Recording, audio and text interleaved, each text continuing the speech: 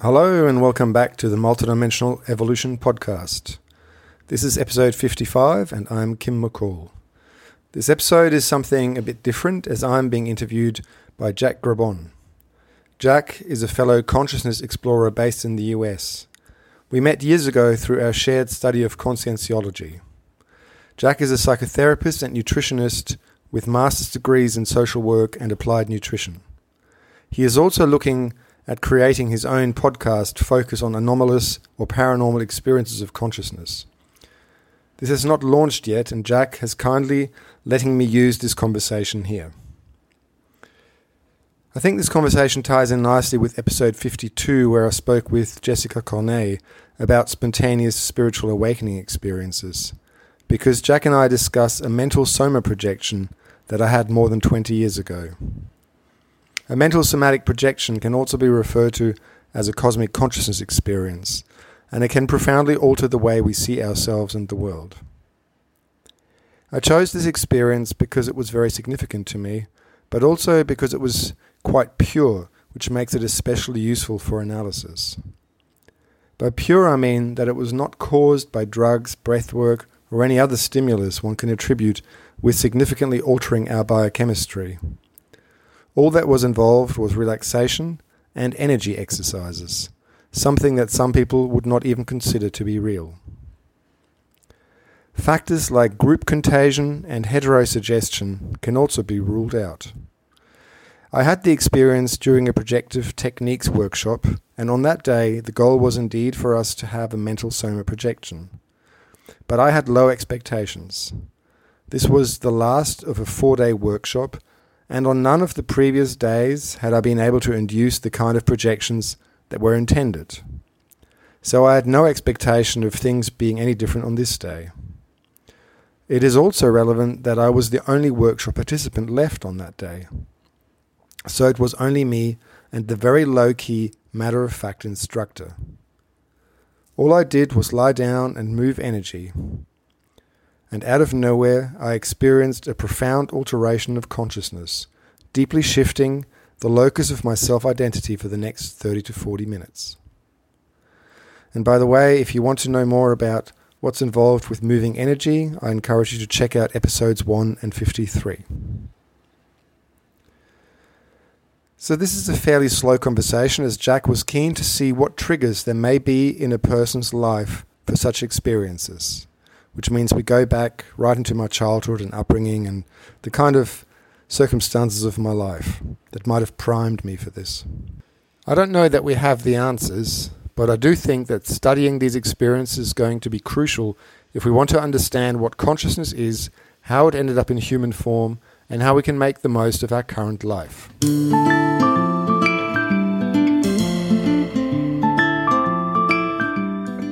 All right, Kim. Well, welcome to the show. It's so nice to have you. Thank you, Jack. I'm looking forward to our chat. Yes, me too.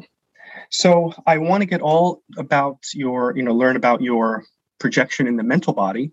But before we get to the meaty details of that, talk to me about the factors that kind of paved the way for you to have that experience in terms of your background, your history, or anything that's relevant that would help us to see why you had that experience. Well, I guess, it's certainly the kind of experience was not something that sort of a thing that I grew up with or, had any really ideas about until quite sort of the last sort of period before building up to that. My upbringing was very secular. There was really no, neither of my parents were religious in any way. I remember as a kid going to church a couple of times with friends who were Christian. This was in Germany. And being kind of intrigued by the whole thing of religion and the rituals and the community as well.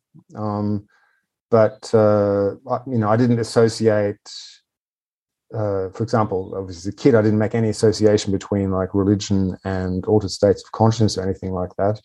That really came much later at uni. And when I was at university, I met a guy who introduced me to the idea of meditation. He was another student. And at that stage, I was in my early 20s, and I was fairly, I'd been experiencing quite a sort of existential crisis the last few years before making it to university, struggling with depression and some major kind of just doubts about life and the purpose of life and so on. And going to university was, a way I thought to try and address it, but certainly doing my courses didn't seem to particularly alleviate my my struggles, my inner struggles. And then this guy talked about meditation, and I was intrigued. And I did he invited a whole mob of people to his little student room. This was in the UK at this stage. And it was super, there's too many people for the room, and it was really uncomfortable. He talked us through some meditation, definitely less than ideal circumstances, but somehow it piqued my interest. And he had learned meditating at this particular ashram in Indonesia, which I decided I needed to go to. And so next summer holidays, I went to Indonesia, and then I started meditating. It was an ashram run by an older Indonesian man, fairly eclectic, drawing on Buddhism, drawing a bit on Hinduism, but not really easily classified as either of those. Essentially, we just learned a very simple meditation practice of body awareness, kind of talking yourself through your body. And and that just became a practice, and I found it really helpful. It really helped me. Well, I was going to say it helped with my anxiety and depression issues, and it did, although it triggered a whole new range of other things, because I very quickly had these experiences that I didn't really have a framework for, because I didn't have I hadn't studied, I hadn't looked at any New Age stuff or anything spiritual up to that point. I'd just gone into meditating. And so when I started perceiving energies or seeing things that didn't seem to be there physically, that caused a whole new sort of wave of confusion. I don't know if you want to jump in there, because I've just been... Yeah, I definitely do. But I want to go back for a moment too. What was appealing about the meditation for you? I know you said like it relieved some anxiety, but it also produced other things. What was the initial thing before you did it that said, "Oh, I want to try this"? That's a really good question, and I'm not sure that I have a very clear, like, the answer is that it seemed very irrational to me, right? I was, even as I was getting ready to leave the UK and fly to Indonesia, I was like, what the hell am I doing? Why am I flying all this way to go to some meditation center? Finally, I don't know that I even thought at the time, surely there would have been many more convenient meditation teachers just around the UK, right? But it was a really, I guess, if I could say from different angles. So I would say it probably spoke to my sense of adventure. There was something very adventurous about, going to a place like Indonesia. I'd never been out of Europe. I've been to Australia, but I'll count that as part of Europe. I'd never been to another part of the world at that stage. And there was something magical about this. Somehow there's something appealed, I guess. So yeah, I didn't really know what I was getting myself into. I literally hadn't. I'd done this one session with this guy in his room, so I hadn't even experienced really what it was I was going to experience. Clearly, the guy was very enthusiastic, so that must have influenced me as well, right? He yeah, he was very excited about his experiences there. Mm-hmm. Yeah, so I think it was the adventure and the promise of some big shift somehow, Okay. Yeah, that makes sense. I mean, usually there's something, maybe it's not as tangible or easy to describe, but generally something pulling us in different directions, even if it's just curiosity.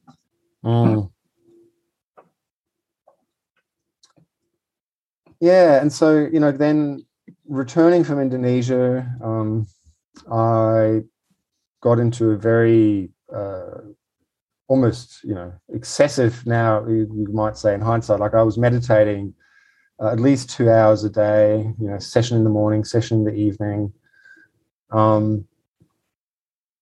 And it probably, before that, I had been quite a strong, I was pretty, like most young people that age probably had fairly excessive alcohol consumption as well as weed. And that, I gave that up. That was all given. I give it up completely. And in a sense, you could say almost replace it with meditation, right? Because the meditation gave me access to lots of interesting states of consciousness, which felt more wholesome. So felt a lot more wholesome, and I felt like things were changing within me. So sort of energetically in particular, all kinds of sensations. I'd never had feelings of energy before. Suddenly I was feeling all these parts around my body that I didn't know I existed. And it felt like there was, I guess, healing happening. So, I felt chakras, I felt things, energy kind of leaving me, and I felt I was getting lighter in myself. So interesting. Yeah. It sounds like you experienced a lot of different sensations, and you got healing, and a lot of good things came out of that. Yeah, definitely. Yeah. So then the next 2 years, so leading up towards this mental body projection experience. But I guess what's relevant to that is these, the next 2 years I was in the UK, I was doing my studies, anthropology, and I was meditating a lot. I experimented with all different things, and I started doing yoga, and I went to all these different groups that I discovered around the town where I was, Canterbury, in the UK, shaman events and I don't know, Course in Miracle and different kinds of meditation, Buddhist. I went to a Buddhist group quite a bit for a while. Anything that was around, really. I was really, that in some way spoke to spirituality and growth and so on. I absorbed at that stage. I was very open to things. I started doing an interfaith seminary. But then towards the end of my studies there, I kind of, I was at this intersection, where do I go now? And I came across some information about this organization in Brazil that was studying consciousness and out-of-body experiences. And this organization was called International Institute of Projectology and Conscientiology, IIPC. If I refer to it again, I'll use that because it's much easier. There was a range of synchronicities around how I've learned about this organization, but much like the meditation center, there was this almost instant urge for me to go and study in Brazil with this organization, and in particular with the main guy at the time who'd founded it, Valdo Vieira. And much as with the Indonesia thing, I booked a ticket and so on, and then I spent the next few weeks before my flight questioning what the hell was I doing, why was I going to Brazil. It all seemed right, kind of crazy.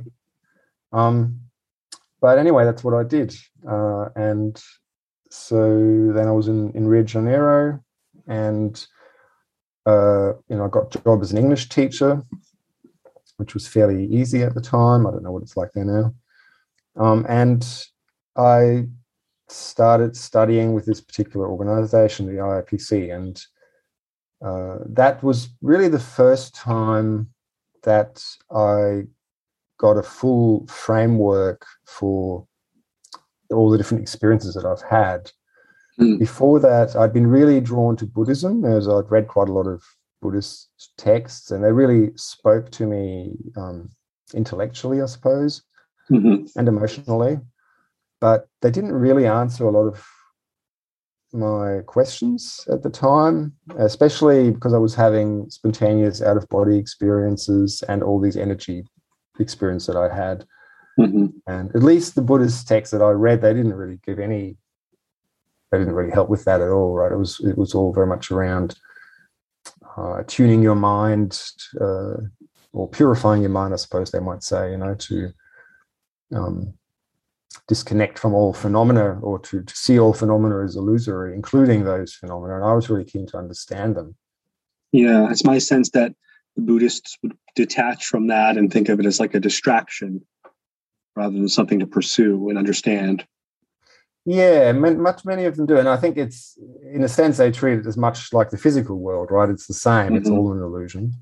Yeah. But there is, since then, there's certainly, I've got a book somewhere here of the Tibetan Buddhist dream yoga, and there's actually quite a lot of practices in Buddhism around out-of-body experiences, I think, but I didn't come across that back in the day. Right. So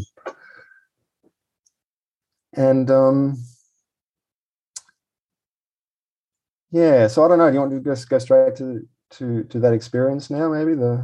Sure, unless there's anything else that comes to mind that you feel like kind of pointed you in that direction, anything that you didn't mention that would do that?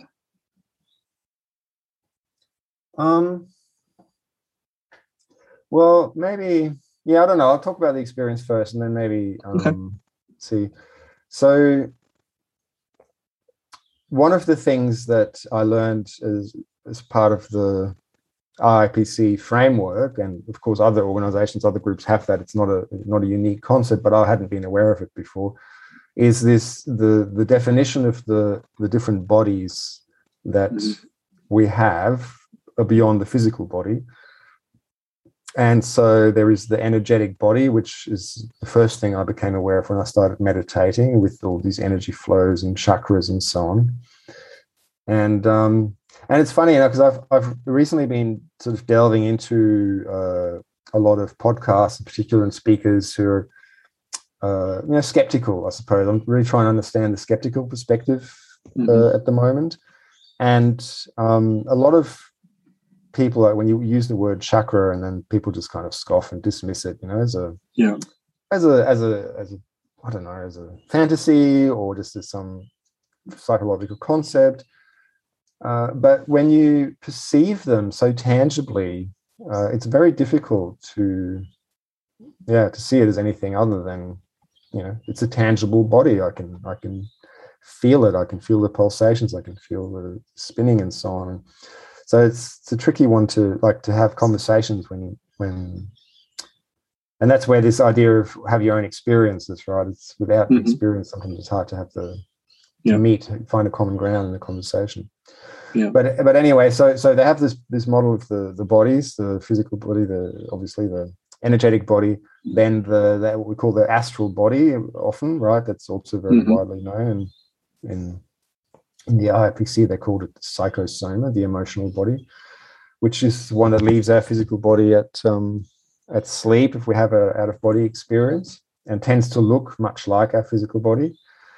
And then there is this other body referred to as the mental body, or the mental soma.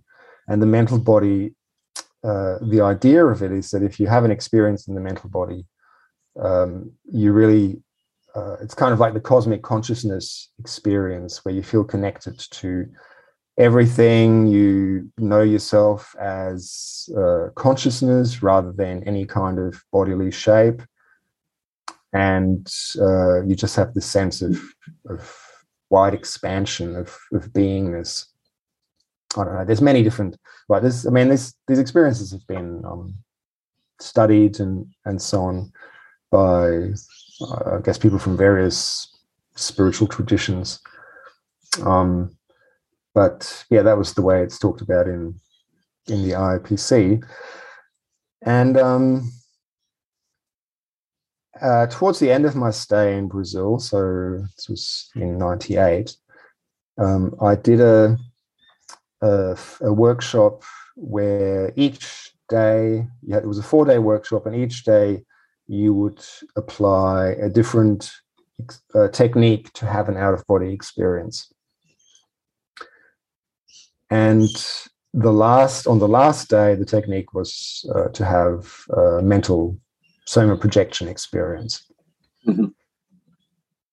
And I don't have a good track record of having out-of-body experiences at will.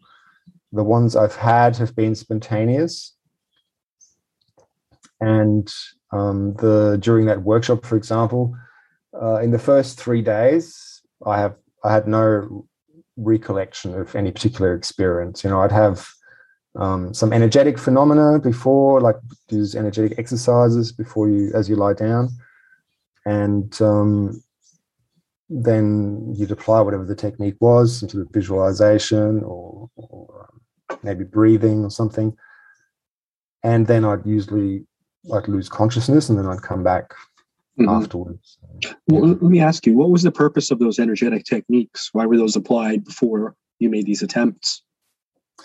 Well, the idea is that there is a relationship between our energetic body and the astral body. So, because we're usually focused on our physical body, it's kind of difficult. It can be difficult just psychologically to shift our awareness to our astral body, and also it seems that unless we've practiced, done this sort of deliberately, for many of us, and again, it's probably psychological, we don't necessarily have a sort of an openness to shift our consciousness into the astral body. And in some way, the energetic body functions as a kind of intermediary, right? It's less dense than the physical body, but it's denser than the astral body. And by, say, exciting the energetic body, by moving the energies, you can shift them up and down.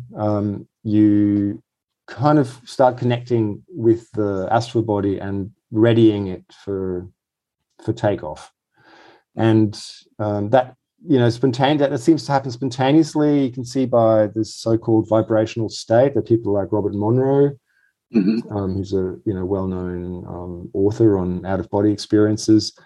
For him, that was a very frequent precursor, and it just happened spontaneously for him that he would suddenly get these intense vibrations pulsating through his body, and then he'd pop out and find himself out of the body. And so these energetic exercises are an attempt to replicate that. I see. Yeah, it sounds like it's to help, to bring about the experience more easily than if you hadn't done it. Yeah, exactly. Yeah. So yes, I'm saying that about my lack of success in projective techniques, because to me, the reason I thought of the things we could talk about for this, the reason I thought the mental body projection it was interesting is because the circumstances of it, I suppose, kind of. I would like to say that they have evidential value, but of course it's just my story, right? So I'm just telling a story, but they have evidential value for me in the sense for the various reasons that I'm talking about. The first one being that I don't normally have experiences during these sort of workshops, like projection, out-of-body experiences. I might have others, perceptions and whatever, but not. And so when it came to the last day of the workshop, I had really had very little expectation that there was going to be anything, profound was going to happen. Right. So I didn't, it's not like I had sort of an expectation bias that created this experience. The next thing that I find really interesting about this particular experience was that there was no sort of intense activity or anything that one could attribute with creating it. So, for example, I do breath work, on and off, fairly intense breathing exercises that can induce extreme altered states of consciousness. But it's very clear what's doing that. You're doing a particular practice and it changes the chemistry in your body. And you can also feel, if you're feeling energies, you can feel how, the energies start shifting and so on. You can point to something very particular. Whereas in this case, like the other sessions, we did, energy exercise. And it was really just, the instruction was really just to focus your awareness on your mental body, which, doesn't necessarily help that much. I mean, it's like something that's very hard to describe, a sort of shapeless, really matterless essence. And sounds very abstract. It was very abstract, exactly. It was a very abstract thing. But what happened was that as we were doing the energy exercise already, it felt very different from any of the other sessions I'd had before.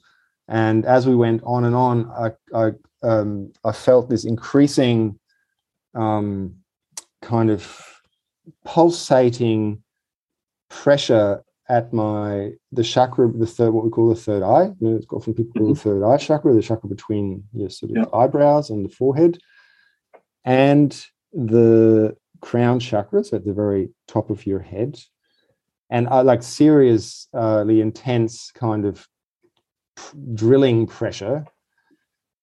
And then something happened that I don't know that I'd never experienced it, but I certainly never experienced it like that, was that it was almost like something formed between the two. So if you sort of take your hand away from so if you have your hand on your forehead by, the third eye would be, take it away about 10 centimeters and then sort of move it up at a slight arc. So it sits halfway between where the crown chakra would be if you drew a line up from the crown chakra and from the third eye chakra. It was from there that there was this intense pressure hitting the top of my forehead, essentially. And I had no idea what was happening, but I just had this understanding, this spontaneous insight that was somehow going to be my entry point for this mental somatic projection. And so I just put all my focus and all my attention into that sensation. And from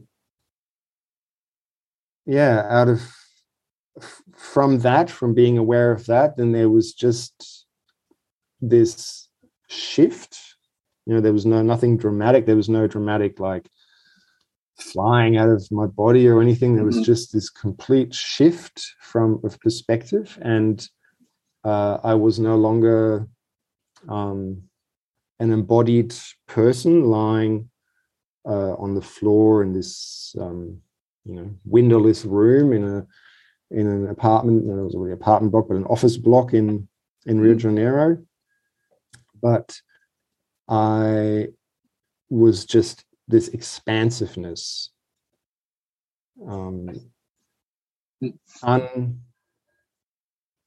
disembodied. Initially, this was like, oh, this is expansive, like this environment. Then it was like, no, I'm expansive. There's this lack of distinction between self and everything that I was perceiving. And was there any sense of the outside environment, or did that kind of go away during this experience?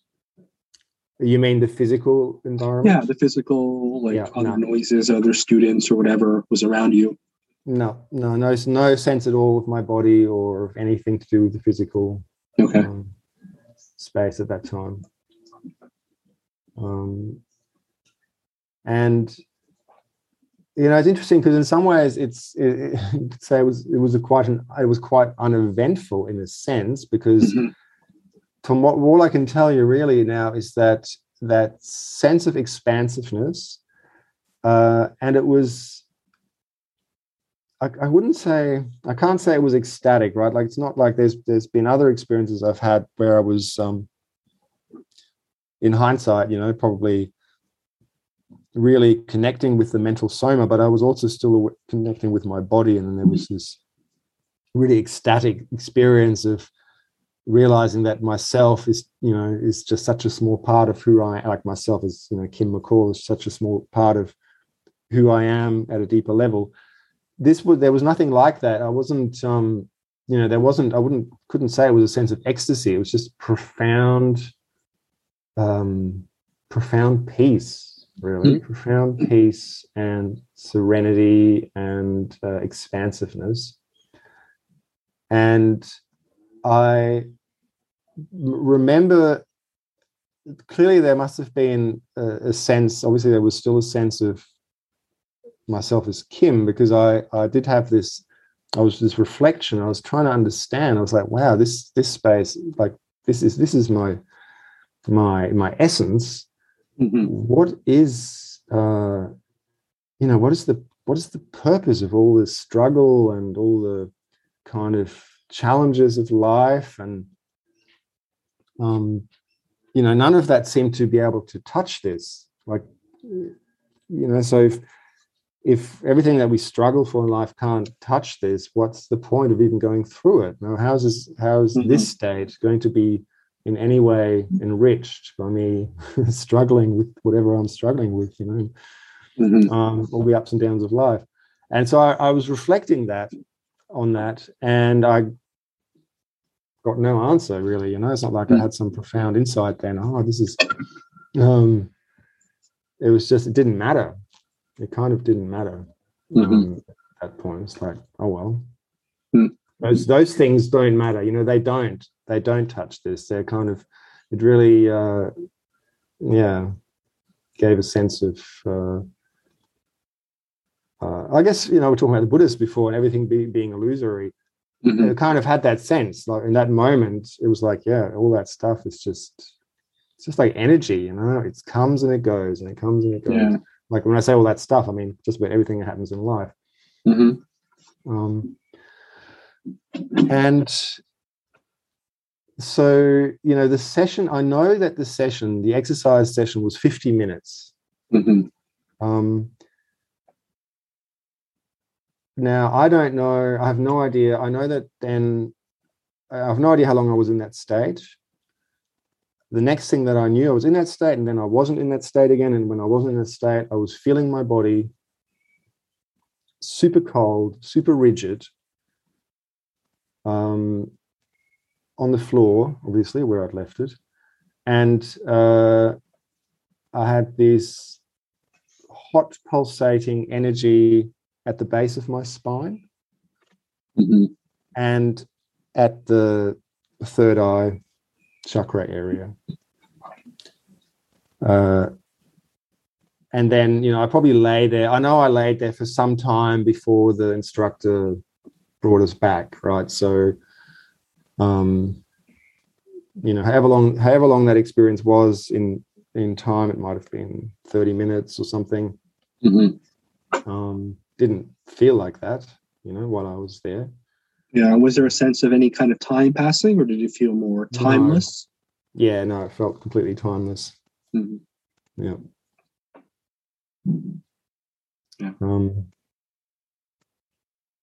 But yeah, so those the tangible energy at the end as well. Again, that's I've often I've said a number of times now that I feel energy, and that is a thing that I feel quite regularly, the chakras and so on. But those sensations at the end there, when with that heat, it's not something I've really ever experienced other than on that occasion.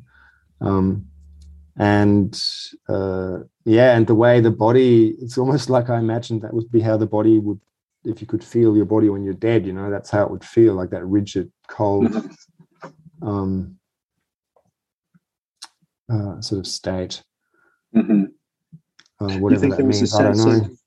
You think it was a sense of like you being so far from it in a way in your experience that it felt like alien to you almost when you came back to it?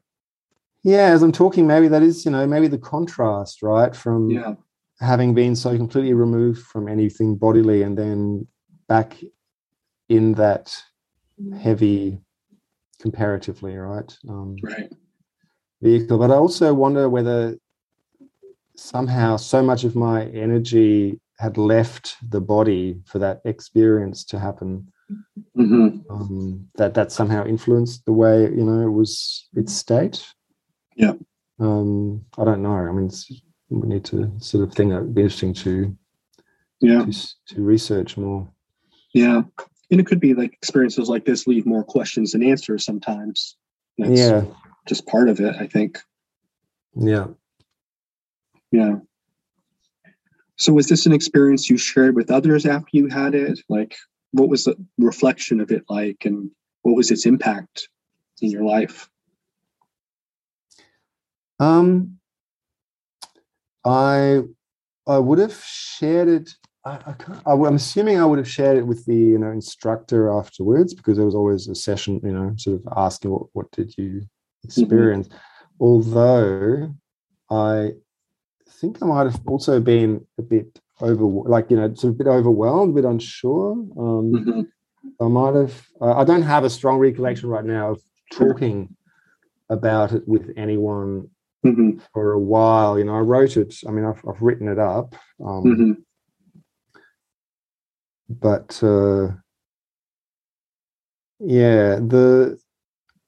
the impact. The impact of it was interesting for me because it left me with this deep sense of peace. And, maybe by way of context, said I was in Rio de Janeiro, right? I found being in Rio de Janeiro extremely stressful and challenging for a whole number of reasons. But I think, a large one just being the nature of the city. I met a number of other, foreigners there, and many of us seem to share this slightly sort of shocked look about life, because before that I'd been living in country England, right, and going to London I always found a bit of a daunting exercise, especially since I'd gotten into the whole meditation stuff, because I sort of felt really sensitive to energies. So catching public transport, going to work, just the crowds, the intensity, the poverty that's really in your face, the sort of constant threat of potential violence, because you hear gunshots and all those kinds of things. I found being in Rio generally stressful, and that experience, for the next, it's a long time ago now, right? So I'm not 100% sure exactly, but I would say it was about between 1 and 2 weeks, left me feeling extremely peaceful, calm, and, my mind, I guess it's where a lot of anxiety starts. Probably all of anxiety starts in our mind. My mind was just really at ease, and I felt that sense of expansion that I experienced, that stayed with me. I guess I felt really expansive, and then slowly that wore off, right? And and I'm curious, like, Was this something that anybody noticed? Like whether people you've talked to about the experience or not, like did you appear or come across differently because of the state you were in? Or was it kind of like camouflaged because it was more just internal? I don't know. I don't remember anybody commenting on it at this point. Okay. Yeah. Okay. So. Yeah. Sometimes when people have these peak experiences like that, like others notice like something's different about you. I don't know what it is. Yes. Radiant. Yes, I have had that. I have had that too, and at other times for sure. Done some sort of work. You come out of a workshop and you're on this workshop high. Right. You've got these new insights, and people, it's going, you're glowing, But yeah. I don't recall anything like that. Okay. Doesn't mean, I just wouldn't know. Yeah. Yeah. And I guess I wonder because of maybe the subtlety of this experience you had, even though it was very subtle yet profound, where it wasn't, in the emotional body, perhaps that had a part in that. I don't know, just kind of theorizing. Yeah. Yeah. Like it was a subtler experience, and a person goes out of their body and sees themselves lying on the bed and like, oh my God, that's not me. Like, that's just my shell. So. Yeah. Yeah, well, that's true. And I think there's some interesting, again, this raises interesting questions, about the nature of change and at which level change happens. Like I said before, I really noticed when I started meditating, I noticed a lot of change around my energetic body. And that seemed that really helped me, right? I felt different in myself. And it seemed to correlate with a lot of sort of emotional processing as well. And then the mental body is something completely different. So I guess change at that level. I also wonder, whether change at that level is sort of something that might, definitely more subtle and perhaps more long lasting, over longer periods of time. Yeah. Yeah. So, I mean, like I said, I would say I went back to the old, Kim with all his general neuroses and anxieties and so on. After a couple of weeks, maybe gradually, then sort of drag on for a little longer. But over time, that experience provided sort of a recurring anchor, almost. Like when I would have difficult times with something in my life, questioning, whatever it is, just different challenges that you have as you go through life, and you have family, and you have children and all that kind of thing.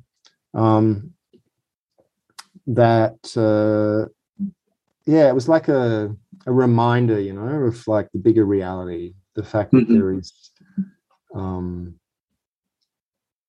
there is this deeper essence to all of us that is somehow untouched by whatever the life might throw at us.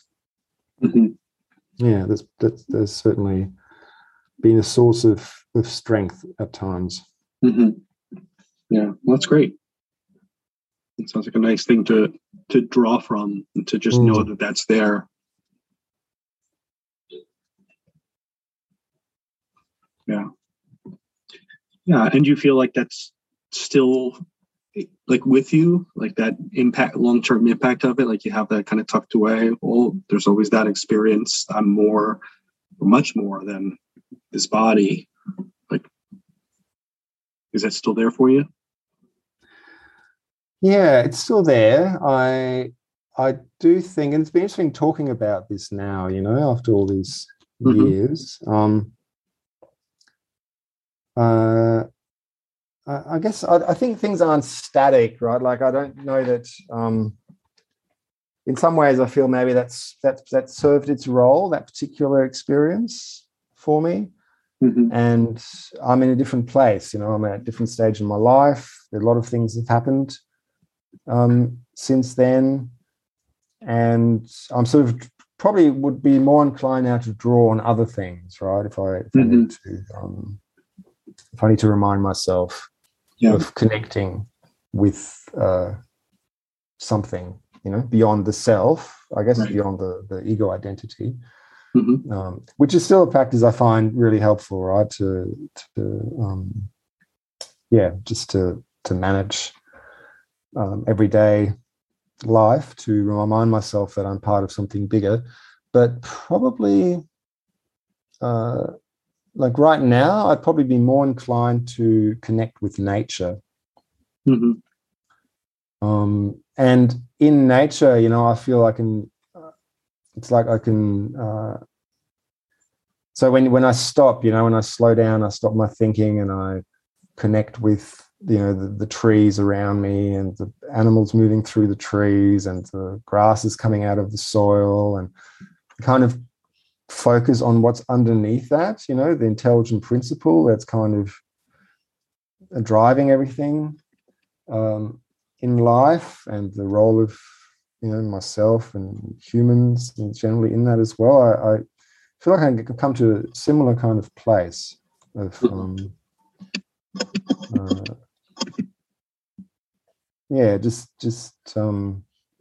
don't know. For me, there seems to be something very uplifting about connecting with the fact that there is an existence of life that is so much beyond,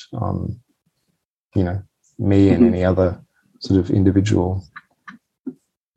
And it sounds like it was foundational for you having this experience, and since you've had others, and there are other ways to kind of go deep as well. That's what I'm hearing. Yeah, it's probably. Foundational is probably a good way of putting it, because as we're talking, I wonder to what extent that experience might have opened the connections, as it were, for me. To be able to tune into that sort of perception in other contexts. Yeah. Anything else about the impact that you want to say, or does that feel like you kind of summarized it well there? Yeah, I think I've summarized all of that. Okay. So, this is not probably like a common everyday experience for many people, but given that you went through it, you came out the other side, so to speak, how can experiences like this be normalized?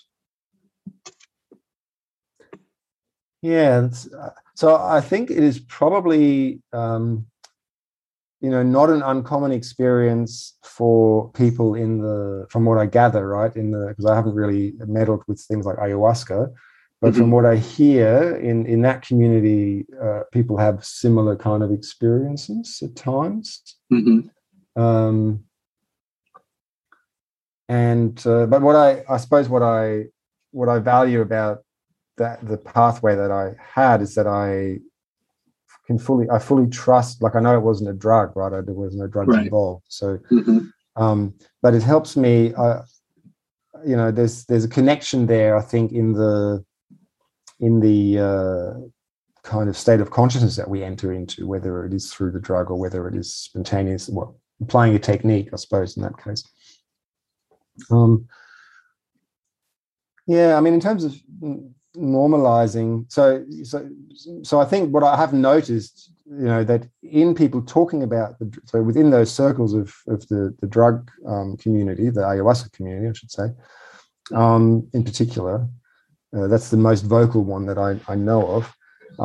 Those sort of experiences have become quite normalized, right? People have conversations about them like they are a regular event, because people can kind of tune into them, to use Timothy Leary's language, right? You're tuning into the frequency.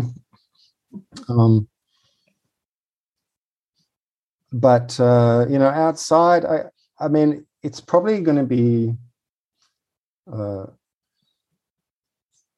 there's I think probably a fairly large part of the community, of people who don't really go for altering their consciousness in that sort of way, right? They might alter their consciousness with alcohol, or some other ways, but maybe not in ways that make them kind of transcend their ego identity. There does seem to still be a subsection of people that are interested in that, are drawn to that, that feel excited about that rather than scared, you know. Right. So, yeah, I mean, I think probably the key is to have conversations like this, you know, for people to share their experiences. And there's been a shift. There's been a big shift, I would say, in the time. So since the 90s, when I first started with meditation, we didn't really have, well, I certainly hadn't discovered the internet at that stage. I think it was just starting, really. You didn't really have access to conversations about this other than around the people that you met. Whereas now you can, you know, anybody, you can Google astral projection, there'll be hundreds of pages and dozens of Facebook groups and people discussing it everywhere. And the same would be true for ayahuasca. I don't know, it probably gets a bit more esoteric when you talk about mental body projections. Yeah. That's probably still a bit harder to come by. Yeah, like the out of body is kind of the more common. When people say that, they usually are referring to like astral projection or, you know, experiences like that. Yeah, exactly. Yeah, yours has this added dimension where you went deeper with it. So yeah. But I think, yeah, even that paves the way for people to be open to that experience too. Yeah, it does. On Absolutely. The same, further along on the same continuum, essentially. Yeah. So. If you enjoyed today's conversation as much as I did, please take a few moments to leave a positive review on Apple Podcast and share it on social media to help others find it. You can find more information about today's guest in the show notes for this episode, including any links to their work and their contact details. This podcast is a labour of love. If you want to support me and get some practical info for your own exploration of consciousness, you can purchase my book Multidimensional Evolution from Amazon and other online bookshops. Or if you want to support your local bookstore, which I encourage, you will have to order it in. You can check out my blog on multidimensionalevolution.com, where I write about all kinds of topics relating to multidimensionality and our evolution that just pique my interest at different times. Finally, get in touch via email or on the Multidimensional Evolution Facebook page. Whether it is to ask questions, share experiences, or suggest guests and topics, I always love hearing from people, as I believe it is through sharing with each other that we can all grow together. Until then, or until you tune in again, I'm sending you my very best energies. The tune seeing us out is called Akasha from Finnish fusion artist Axel Tesla.